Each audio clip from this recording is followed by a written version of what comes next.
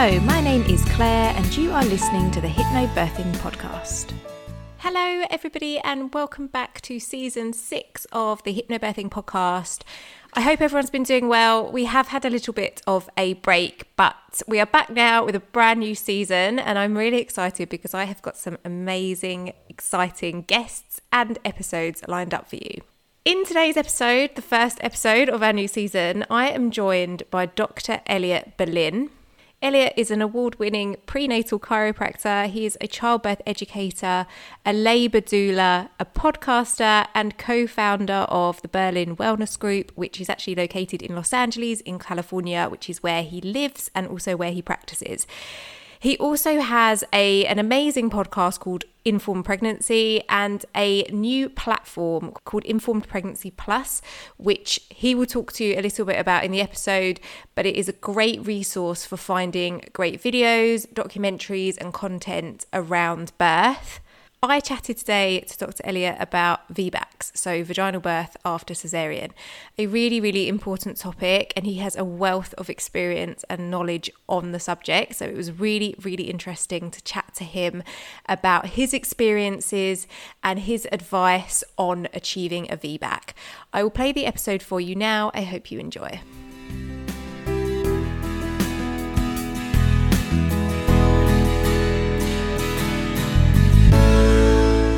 So hello, Dr. Elliot Berlin. Thank you so much for joining me on the podcast. If you would kindly introduce yourself to my listeners. Hi, Claire. Thank you. And thank you so much for having me. My name is Elliot Berlin. I'm a chiropractor and a massage therapist and a doula and a childbirth educator and a filmmaker. Everything surrounding pregnancy, birth, and postpartum. Sometimes a little bit earlier, like so fertility, and a little bit later, like parenting. But that's the crux of what I do and what our practice is about. My wife is a psychologist. We practice together, so she's also working with that same population. And,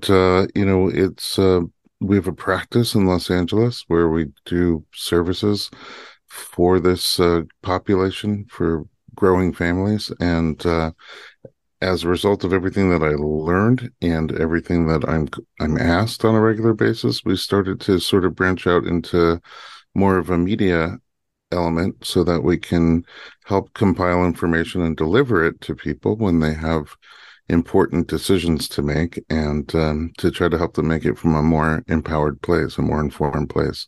So that's where our whole platform and Informed Pregnancy comes. That's me in a nutshell.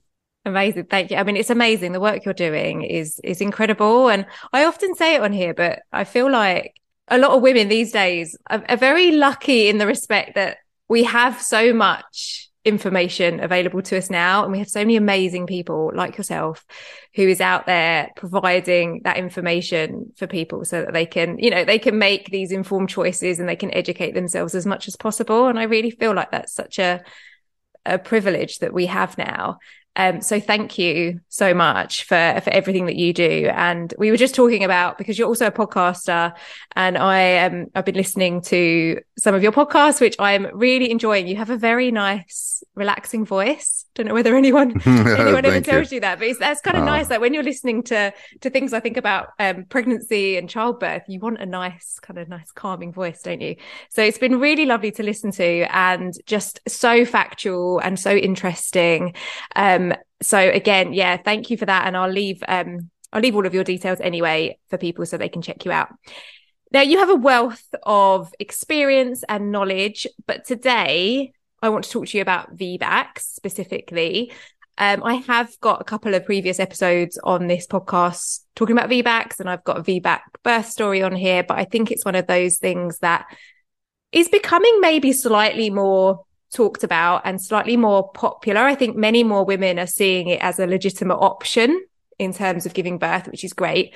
So it's really important. And you're somebody that I think it will be so interesting to hear your experience on VBACs and what you have to say about them. So I'm really excited to have a chat to you about it today. So if we can just start by talking about what is a VBAC? What does it mean? What is it? We'll go from there. Sure. So VBAC stands for vaginal birth after cesarean. And really what happens is after you have a cesarean birth, your next birth and all subsequent births you have a couple of choices. You can have a repeat cesarean, or you can aim for a vaginal birth. And that is, here we call it trial of labor after cesarean, TOLAC. And if you're successful, then you've had a vaginal birth after cesarean. For a long time here in the States, it was not really available to large swaths of people. The notion that once a C-section, always a C-section was sort of prevalent. And the thought was, just popular thought on the street was that if you have a cesarean birth and you try to have a vaginal birth after that, that's something that's inherent with a lot of danger and not worthwhile to do.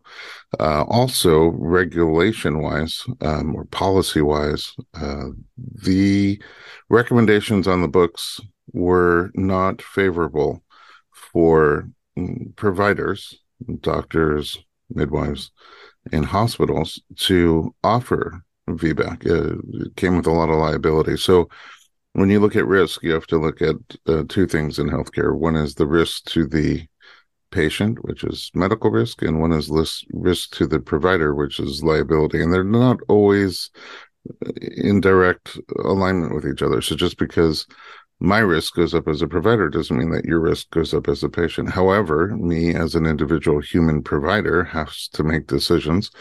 And one of the things that's generally important to providers is what's best for our patients. However, it's not the only factor. And so liability is on all of our minds as well, trying to sort of practice defensive healthcare, in their case, defensive medicine, and not do things that are too risky. So if you have two choices on how to get this baby out, one's a repeat cesarean and one's trying for a VBAC, the provider might be influenced by the fact that the VBAC could carry more liability for them.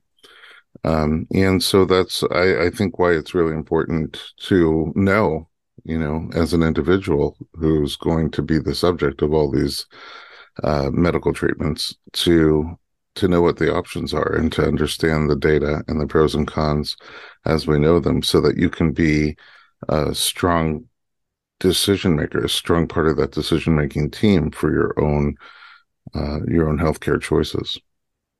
Yeah, I mean, it's so hard, isn't it? Because we're so conditioned to take what any kind of medical professional says as that being kind of fact, or that being the best option, really. That's just how we're conditioned, isn't it? But I think the way you've explained it is so true, that they're often focusing on their, as you said, their risks to them as a professional, or to, I mean, particularly here in the UK, to the larger kind of healthcare system that we have here, which they're trying to protect, and things like that. So they're maybe focusing more on that aspect, and we have to, as our own people, and taking control of our own pregnancy, our own birth, we have to look at what those risks mean for us as women giving birth, don't we? And Yeah, try and separate it. it's very interesting because now that so we have a platform called Informed Pregnancy Plus, which is streaming content, video streaming content with documentaries and web series and all sorts of other content. And I'm really, through that program, now more in touch with childbirth professionals around the world. And the problems that I originally thought were US based problems are not. They're sort of global. And I didn't realize, like, you could have the same exact stories and episodes and experiences that women are having in the US, they're having in other places.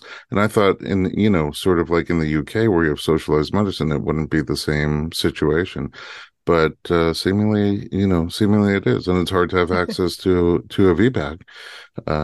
And then still in the United States, even though there was a big symposium in 2010, National Institute of Health got together a whole bunch of researchers, providers, practitioners, clinicians, and they all, were vetted to not really have other interests, to be purely just looking at data. And their conclusion after their symposium was that not enough women, that VBAC in general is an obstetric risk that's in line with other obstetric risks that are taken all the time.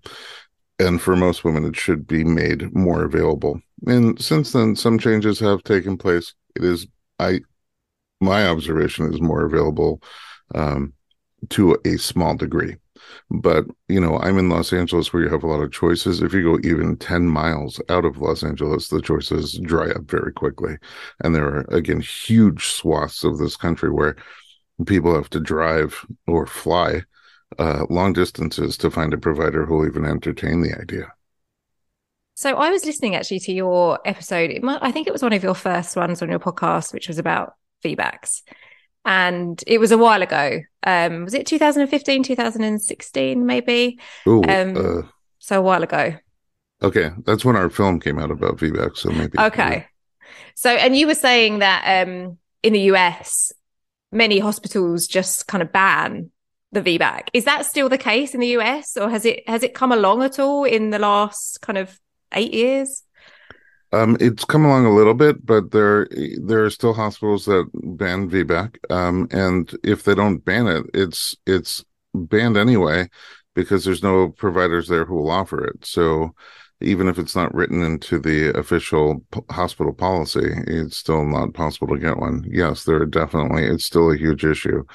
And there are in Los Angeles where I live, I think more choices for VBAC than there were at that time. But again, you just go a little bit out of here and the choices disappear. So it's just leaving people with no options, really, isn't it?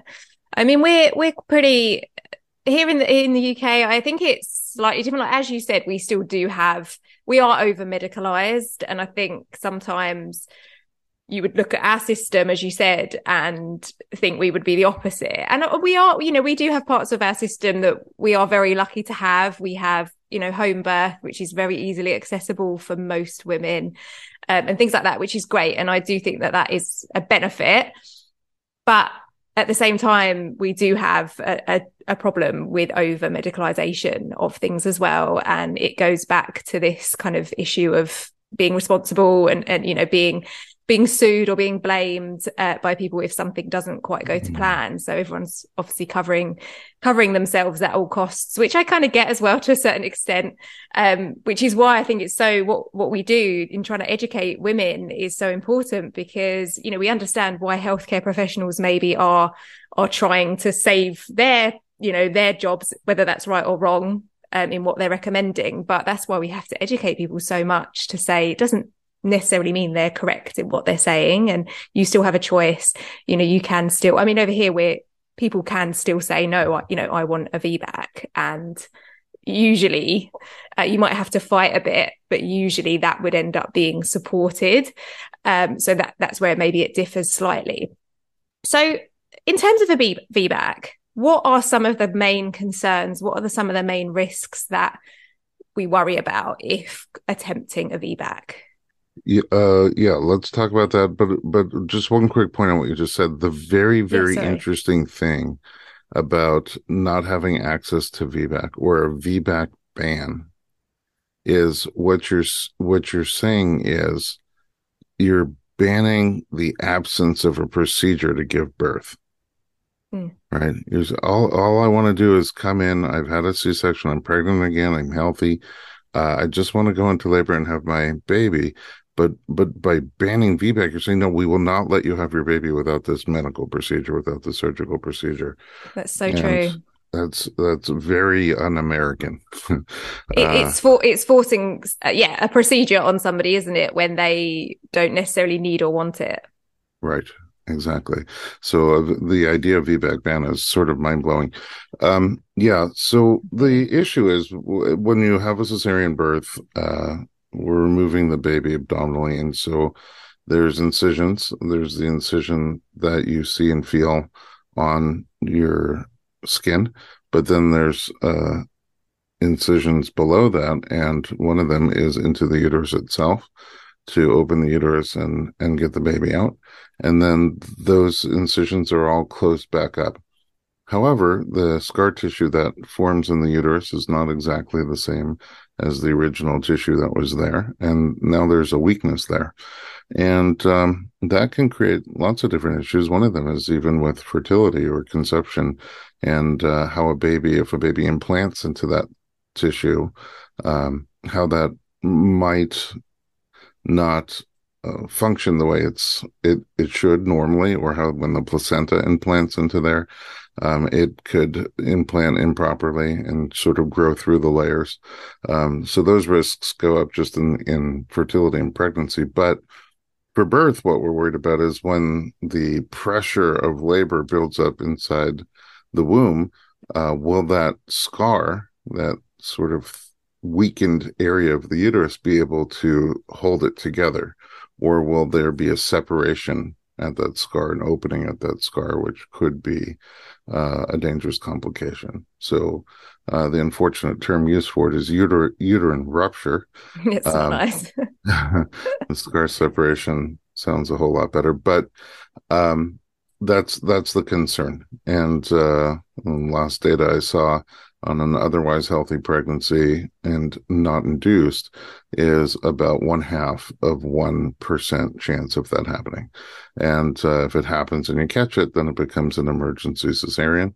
And typically things go well, but there is risk of bad things happening, like you losing the uterus and or losing the baby, which are extremely uncommon. But that's the risk, the main risk that we're looking at. And it was weird because there was a period of time where VBACs weren't really happening because of that. Once a C-section, always a C-section concept. And then insurance companies here in the US, because cesarean birth was so much more expensive, started to say, hey, we're not going to pay for another C-section. If you don't need one, you should try to give birth vaginally. And the vaginal birth after cesarean rate started to go up sizably to almost 25%. And then in around the 90s, uteruses just started popping open left and right. And hospitals and insurance carriers were sued for having sort of pushed these women into having a vaginal birth.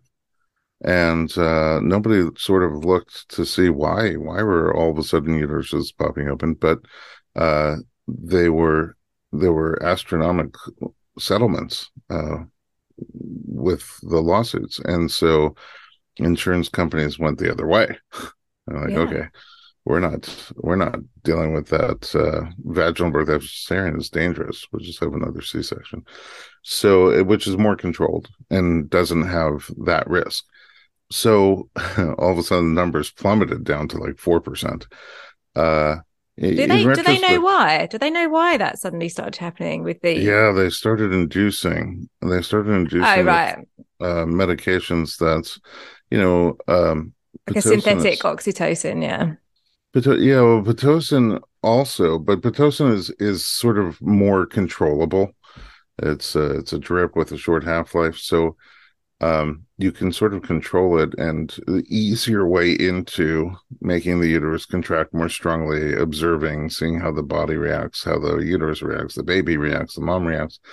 Um, but then they were using medications that just dissolve.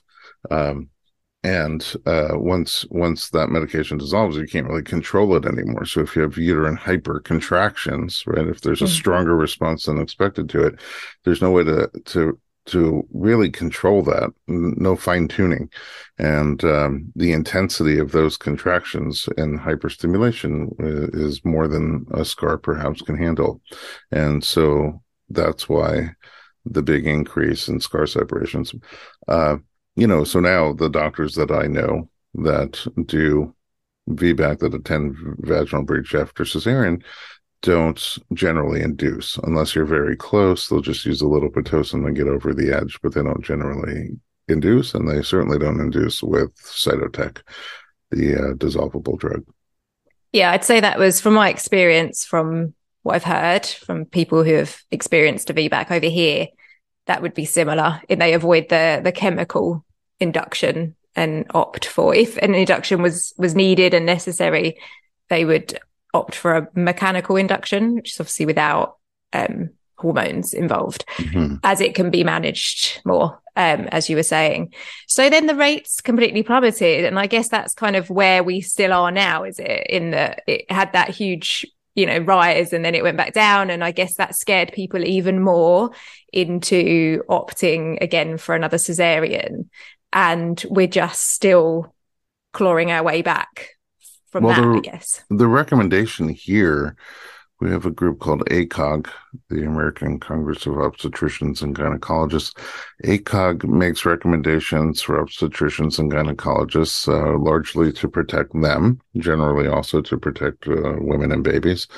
But if they're at odds, the one that they're obligated to protect, they're chartered to protect, is the obstetricians and gynecologists. So they came out with a recommendation that said vaginal birth after cesarean should only be attempted in a facility with a physician readily available. Right. So they didn't exactly say what kind of facility. Does this have to be a hospital? Could it be a birth center attached to a hospital? Can it be an out of hospital birth center? And physician also isn't exactly clear. Is that the obstetrician who's the surgeon, but is it also anesthesiologists? And then readily available is the most vague, which is how long is readily available?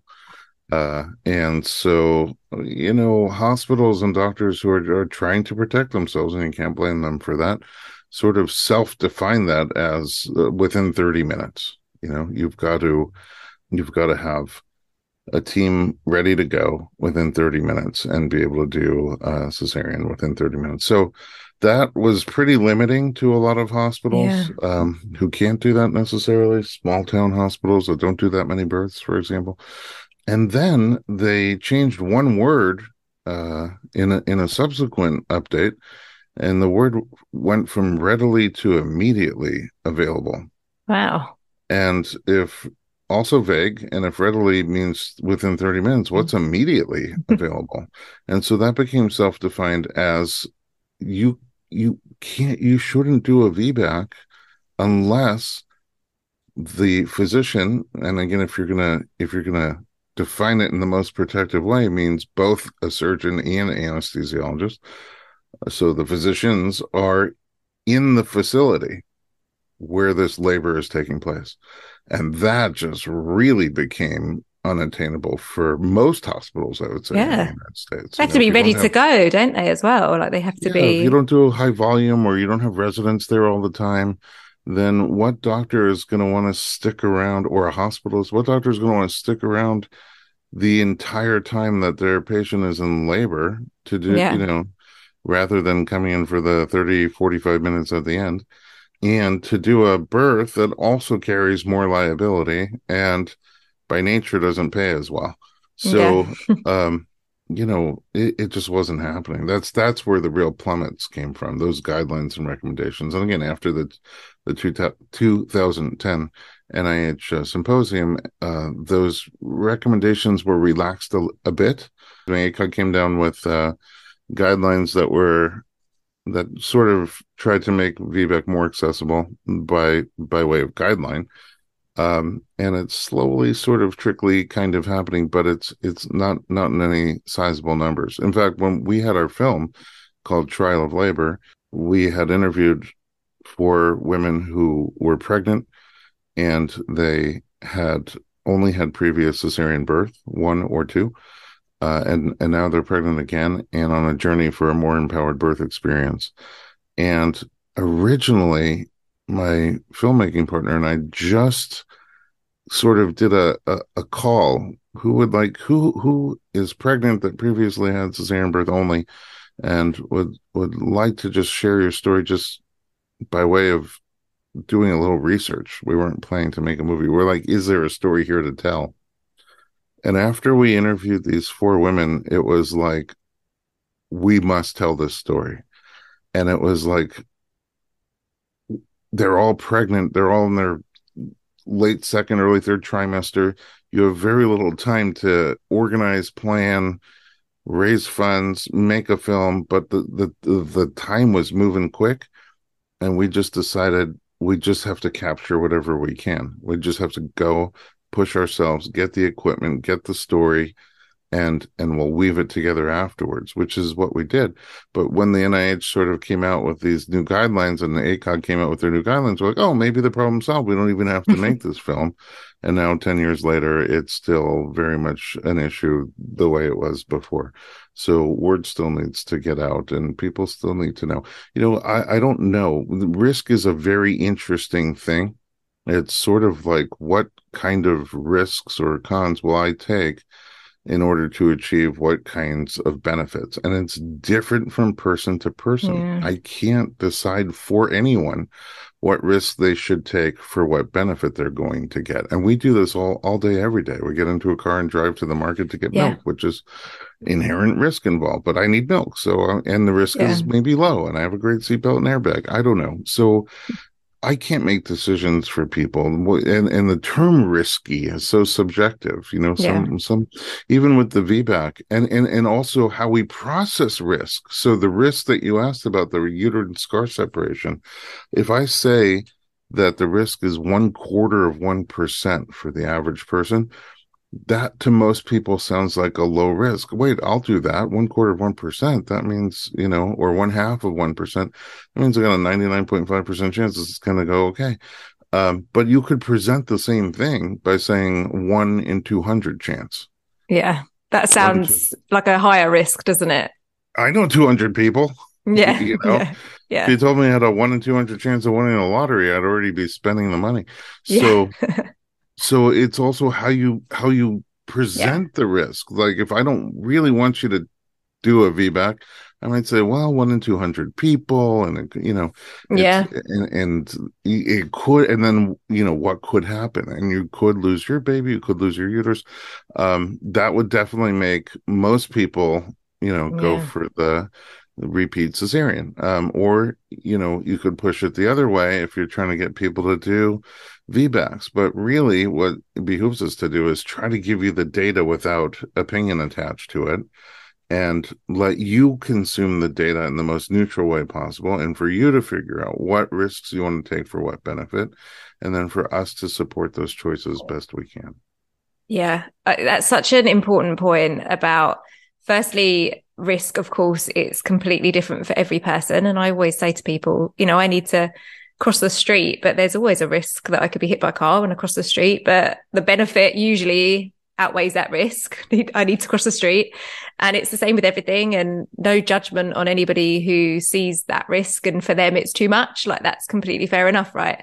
Because as long as they've got it presented to them, as you said, in a kind of fair, impartial way, then they're making that choice themselves, aren't they?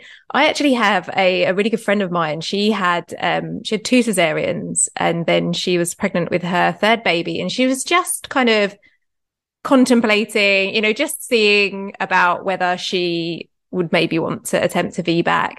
And she spoke to her consultant, and he said, and this is really bad because this is complete coercion. And I was so shocked when she told me that he said something like, well, if you were my daughter, I would be telling you not to.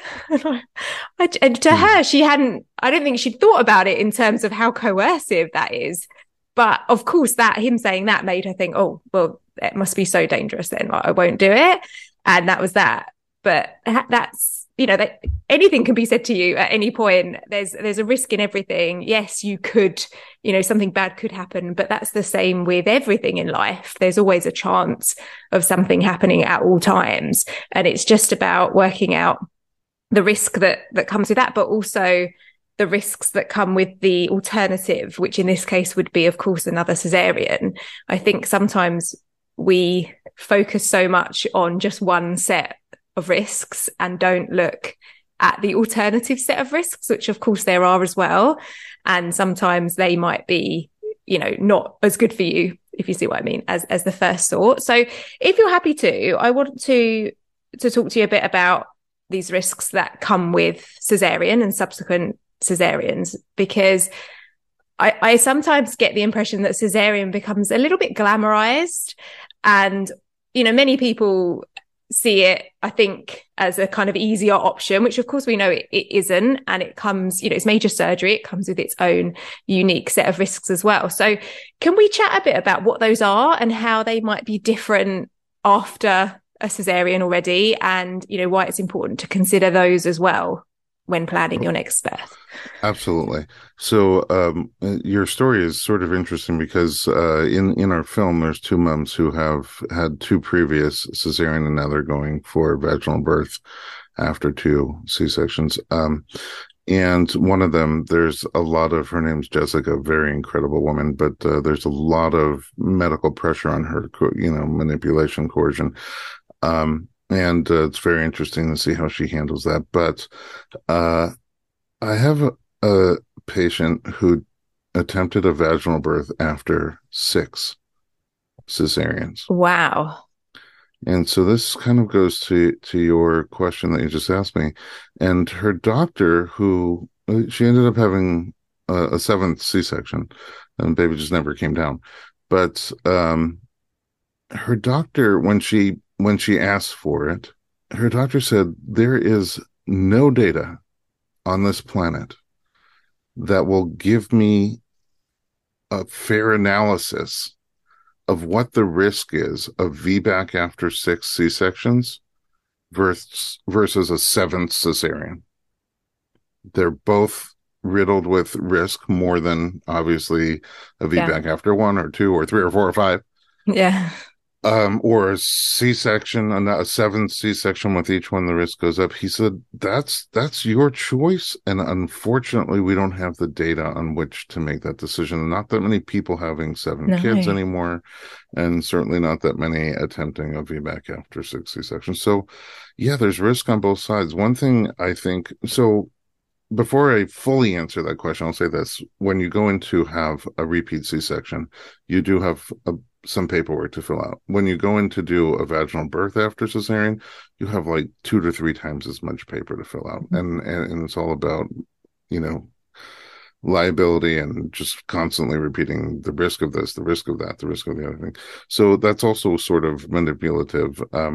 On the flip side, I think that an obstetrician who says, if you were my daughter, this is what I would do, they generally mean that. Yeah, they don't sure. mean to be manipulative in a bad way. I think most people go into healthcare because they care. They want to give. Absolutely. They want to help people. And so when doctors do that, I don't mean to paint them as these sort of only self-interested, manipulative, evil parents. What they're generally doing is like, this is what I would do for my wife, this is what I do for my daughter, and this is what I think you should do too. Yeah. But that needs to be balanced with, but here are all the options, and here are the pros and cons of all the options. What do you want to do? Yeah, exactly. And that sometimes gets lost in translation. Look, I think that anybody would agree that a uncomplicated vaginal birth is better than an uncomplicated cesarean birth. Better for the mother, better for the baby, better for everybody. But we can never guarantee anything will be uncomplicated. And birth does have its way of sort of taking its own direction, oftentimes. And sometimes, the slippery slope of interventions, the movie The Business of Being Born sort of highlights how when you just start with one intervention, it kind of opens the door for needing another one, then another one. Yeah, it cascades, doesn't it? The cascade of interventions. So, and because of that, birth becomes even more unpredictable in a way, even though we're controlling it more. So, nobody can guarantee anything. I mean, when you have a cesarean, I've seen this year a surprisingly large number of cesarean complications. Whether it is infection is the number one thing that we're seeing, or hematomas or bleeding, or things not fully removed, injury to the uterus. I don't know why. Just I think a coincidental run of complications from cesarean. And I always end up feeling bad because some of these are people who I was like, well, why are you having a C-section? And I was just like, oh, my doctor said this will be, I already had one. So I have Mm. another one. I have one right now. And she's like, she'll probably listen to this. She's about, I don't know, 4 months out and still having issues with her scar, not healing properly, and her uterus not healing properly. She still has fluid coming out of it. So, that's one, and she's one of a few that just, and another one that I don't even want to get into why she had her doctor recommended a C-section, but and she's like, oh, you've had other surgeries. This will be just like those. And it's not. She's having a tough recovery from Oh her no. C-section. Yeah. On the flip side, sometimes people have a cesarean birth either because they want it or because they end up needing it for whatever reason, and they have a great experience. I have one right now who was breech, and she tried to have her baby turn. She did everything to help that little baby turn. Baby didn't turn. She ended up doing a C-section, and it was a lot better than she thought it was going to be. And now she's pregnant again with a healthy head down baby. But she's really conflicted. She's like, that went kind of easy for me. So, and it's what I already know. Maybe I'll just do it again. And that's all fine too. The bottom line is there's not really any risk-free way to get a baby out of a person. It's a risk inherent in everything we do. There's different risks. Some of them are more maternal oriented. Some of them are more baby oriented. And some you have to look at the incidents, like what are the odds that these kind of things will happen? Mitigating factors, like if you're going to do a VBAC, perhaps not inducing or certainly not heavily inducing. There's so many factors to consider in making these choices. And again, I always come back to that's why not just listening to stories, but trying to gather the latest data, the latest numbers on what are the actual non-opinionated, non-emotional data when it comes to these decisions. And then you have a starting place on where you're going to make your own choice.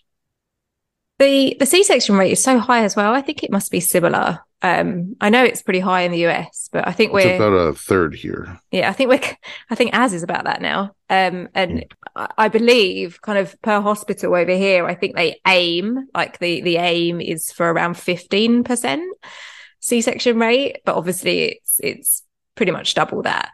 And from kind of the research I've done and things like that, most of those come from subsequent C-sections, right? So once you've had one, as we're saying, it's more than likely that a person will pick to have another cesarean as well. And so those things combined are what is pushing that rate up so high. So how can we kind of, I mean, I guess just educate people and, try and spread this word about how VBACs, people think they are so dangerous. And I think people hear that word VBAC or HBAC we have over here, obviously home birth after cesarean, and people feel very scared by that idea and gravitate quite naturally towards a cesarean being a kind of safer option. So educating people and, making sure that they're aware of both sides is really important, isn't it? We have Cesarean Awareness Month in April. So we're launching a new series called Empowered Mama, and it's birth stories. It's a sort of like talk show style birth stories. And the whole month of April, we're doing cesarean stories.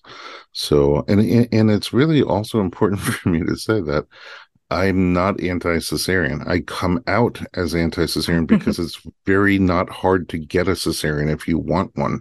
So Mm-hmm. you don't really need to advocate for people that often to get a cesarean. I have one story where I advocated for someone to get a cesarean, a young, strong, healthy woman who really medically did not need a C-section.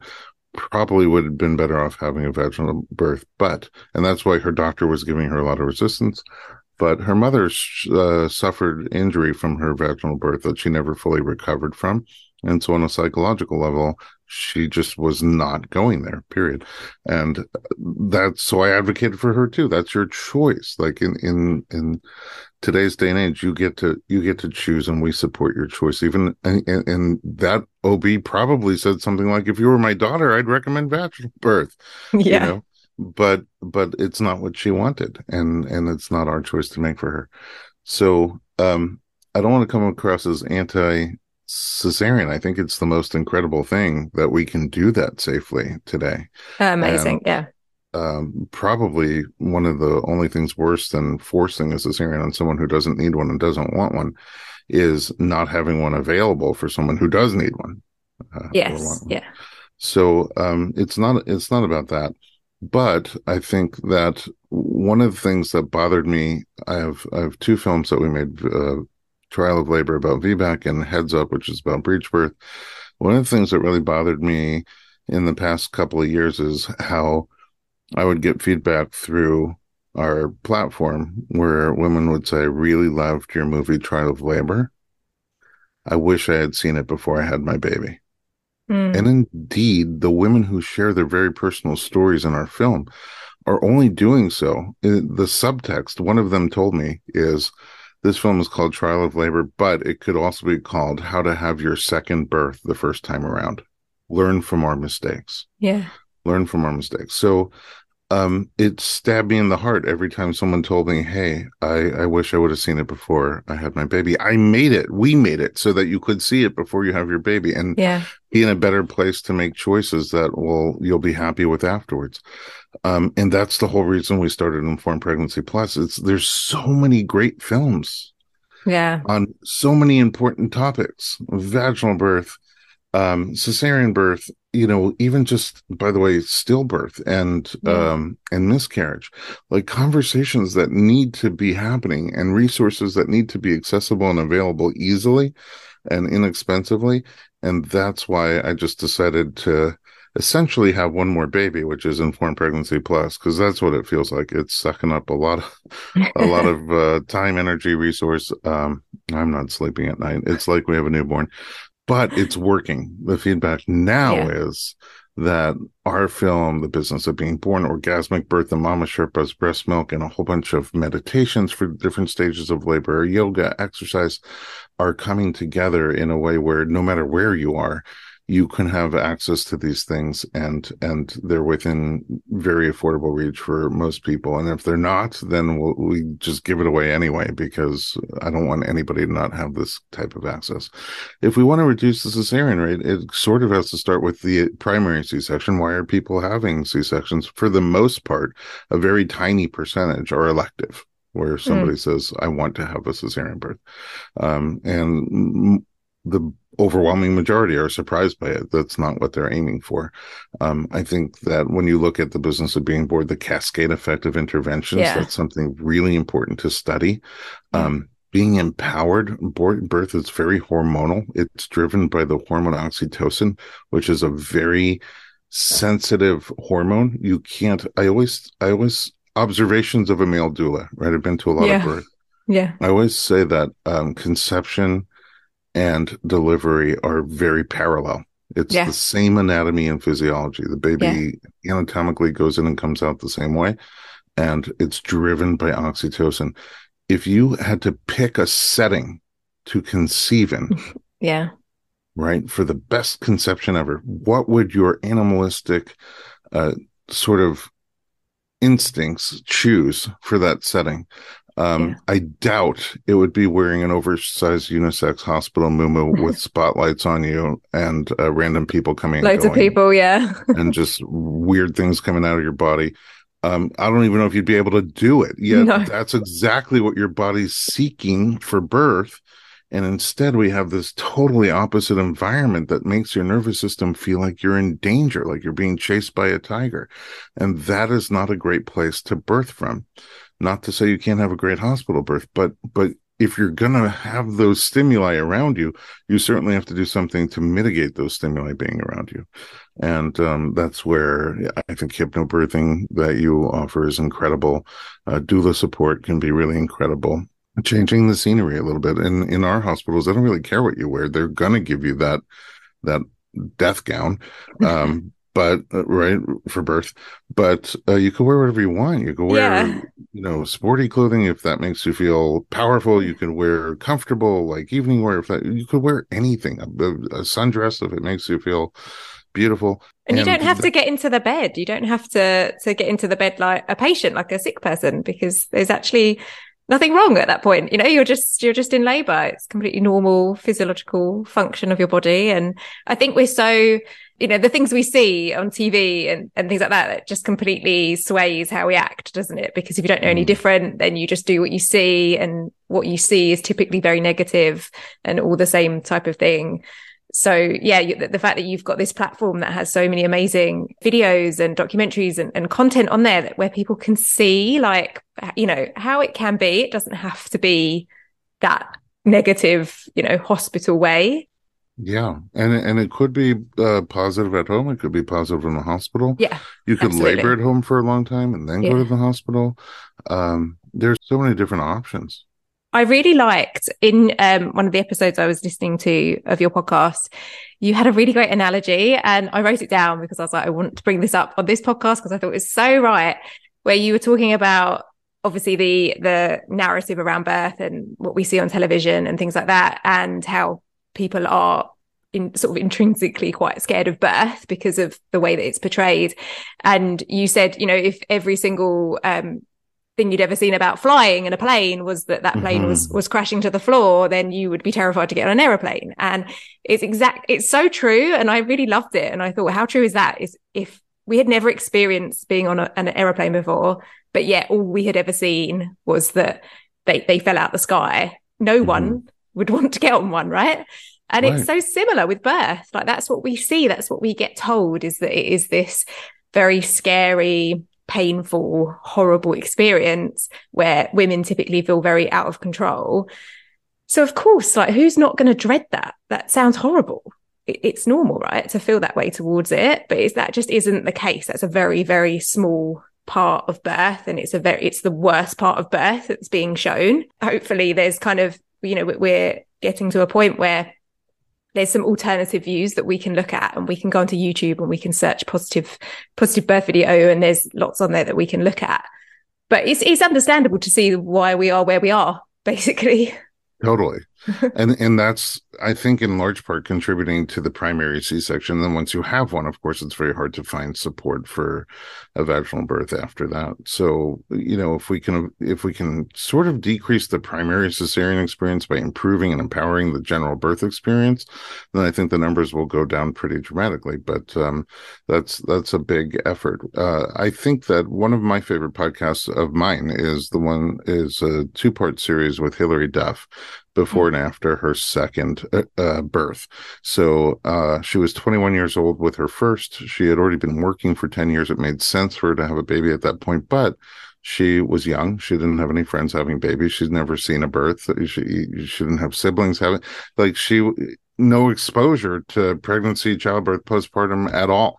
And she was terrified of it. So she planned a C-section, even though she was very young, strong, fit, and healthy, and very smart. And I think it was her psychic who said, maybe let the baby choose how he wants to come out of you. And so she rethought it, and she decided to do the hospital birth with all the drugs, and she had a great experience. 5 years later, pregnant with her second, she realized that the moments in life that mattered to her the most, that were worth living, are when she's present with her son. It doesn't even matter what they're doing. They could be doing mundane things like homework or dinner. They could be doing big things like birthdays and milestones. But the more present she was with him, the more amazing that moment was, the more memorable that moment would become. And then she had this thought, like, what if giving birth is the most insanely present thing I can do Yeah. with my child? We sometimes forget that it's the two of you working together, right? And I'm afraid of it, so I'm just numbing myself to the process completely.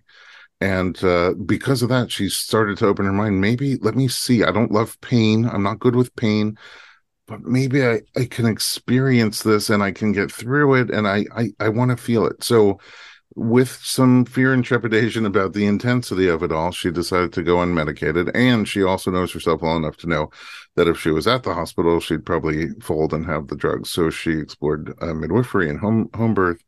And that's what she decided to do. I interviewed her what turned out to be 10 days before she went into labor and had that baby. And she Wow. talks about, like, her very real, and she's so open and such a great storyteller, her very real concerns about the intensity and how am I going to handle this. She wasn't really concerned about medical issues because she was surrounded by a very professional Yeah. team of healthcare providers. And she trusts her body and she trusts her baby. But she was concerned about the bigness of it, the intensity, the pain. How Yeah. am I gonna settle into that and relax into that? And she had all these plans for what might help get her through. And then she did it and she had a great experience. And so we interviewed her 10 days afterwards. And it was very kind of interesting for her to say what actually was helpful to her and Wow. versus what she thought would be helpful to her. Yeah. But one of my favorite things is she talks about how her intensity was building as labor progressed and her conscious mind, she felt her conscious mind saying, whoa, this is getting big. This is getting big. This is getting so big. I don't see a logical way how this is going to continue. We can't make it to the finish line.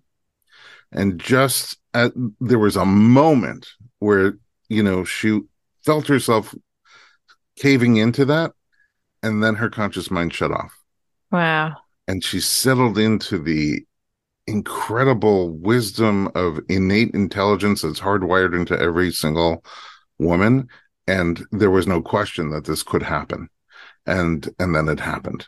And then, spoiler alert, she has her third baby at home with the midwife as well. So, I remember seeing those photos that she posted of her third birth, which was oh at home. yeah, Yeah, amazing. What an incredible story and so accurate. It's that part of our mind, isn't it? That conscious part that's constantly trying to protect us in a way, but not necessarily about things that we need to protect. We don't need protecting from giving birth, do we? But it's about learning to switch that off and relax into it. And we're having over in the UK at the moment, we're having a bit of an issue where a lot of hospital trusts are temporarily suspending gas and air use. So because of ventilation issues in the hospitals and things like that.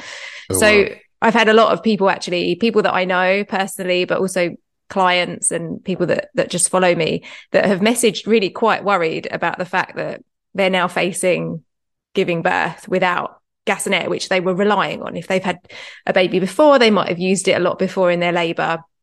And so now they're quite worried. And similar to, I guess, what you were just saying about Hilary Duff's story is that it wasn't so much the medical aspect of giving birth that is worrying these people. It's that worry about the pain that it might cause and how are they going to manage their way through that. And yeah, if you've given birth before, then you might have something to, you have a point, don't you, where you can relate it to. You've been through it before. But if you've never given birth before, then the only thing that you're kind of relying on for the fact that it's going to be painful is what we see and what we hear from other people, in which case that's not really to be trusted, is it? What we see and hear from others about childbirth doesn't really mean anything for us. We're going to experience it completely differently. But it's interesting that, we know this, and myself as a hypnobirthing teacher, I try to, tell people that don't worry too much about that side. Just focus on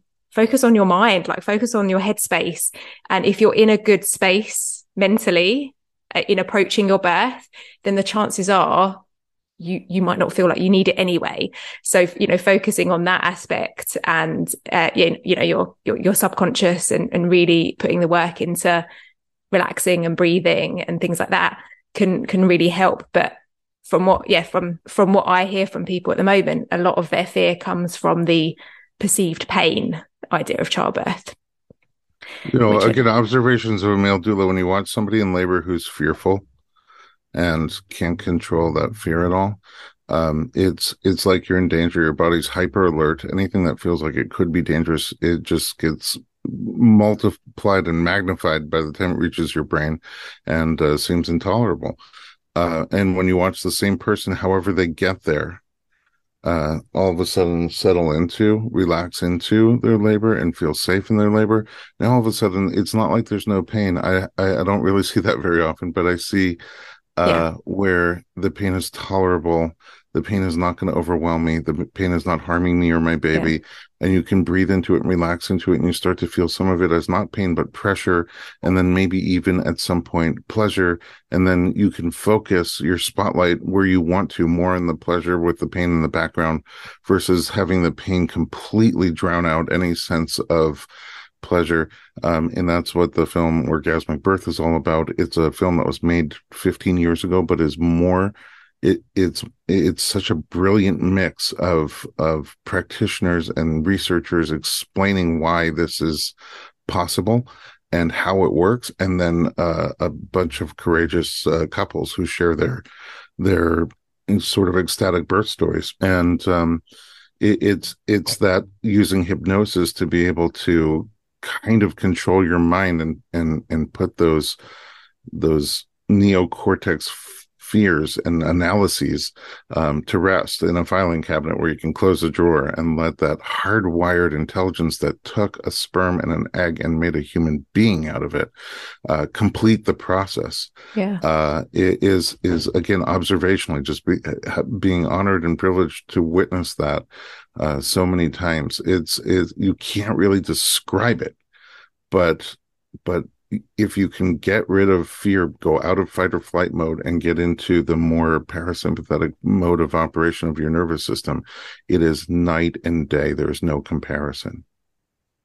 I had somebody actually, she's a friend, but she came onto the podcast to talk about she was induced twice, and she talked about her first induction experience, which was really quite negative for her. She actually ended up being quite out of it for her birth and doesn't remember actually giving birth and things like Oh that. no. So second time she was induced again. She actually had preeclampsia, which was the reasons why she was induced both times. But she talks about how, there's all this fear built up in our minds about particularly like the ring of fire and things like that. And she says that she felt like she remembers feeling like remembers feeling his head crowning, and she remembers just thinking, this is like amazing, I can feel it. And she just loved that moment where, yeah, it was probably uncomfortable for her, but she felt so empowered by the fact that she could feel everything that her body was doing, and how incredible that felt because she'd had that